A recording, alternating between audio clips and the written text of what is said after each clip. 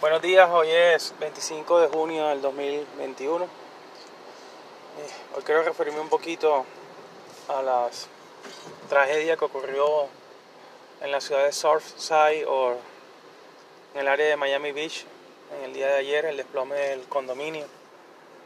De veras que es una tragedia muy grande y que por alguna manera me ha tocado, y no porque me haya tocado personalmente, pero sí me ha tocado sentimentalmente. Es increíble ver. No me puedo imaginar lo que están pasando esas familias que tienen familiares desaparecidos o incluso aquellos que pudieron vivir para contar la experiencia.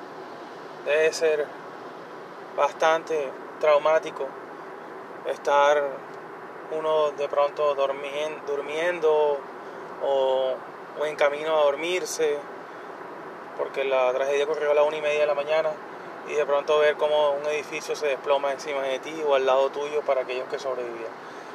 De veras que es una tragedia que va a dejar un gran número de pérdidas humanas, porque difícilmente, y aunque existe la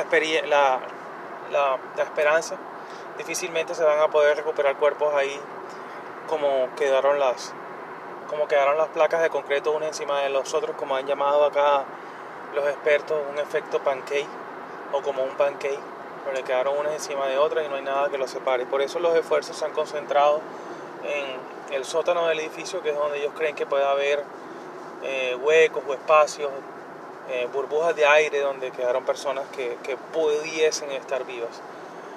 Pero bien complicada la situación, bien doloroso, escuchando las historias de personas que decidieron pasar una sola noche ahí, aquellos que decidieron ir para amanecer junto a la playa. Y bueno, hoy estamos aquí, mañana no estamos aquí, por eso tenemos que apreciar mientras estamos aquí en este planeta, dar lo mejor de nosotros en el día a día, porque mañana no sabemos dónde vamos a estar o si estamos.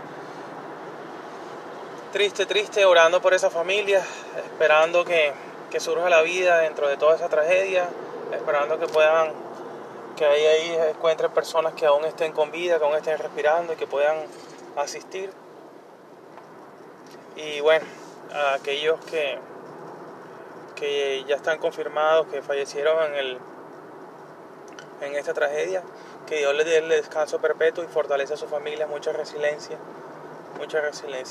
En este momento creo que no es importante los motivos que causaron la tragedia, más bien es enfocarnos en las víctimas y en sus familiares, a ver cómo los podemos ayudar.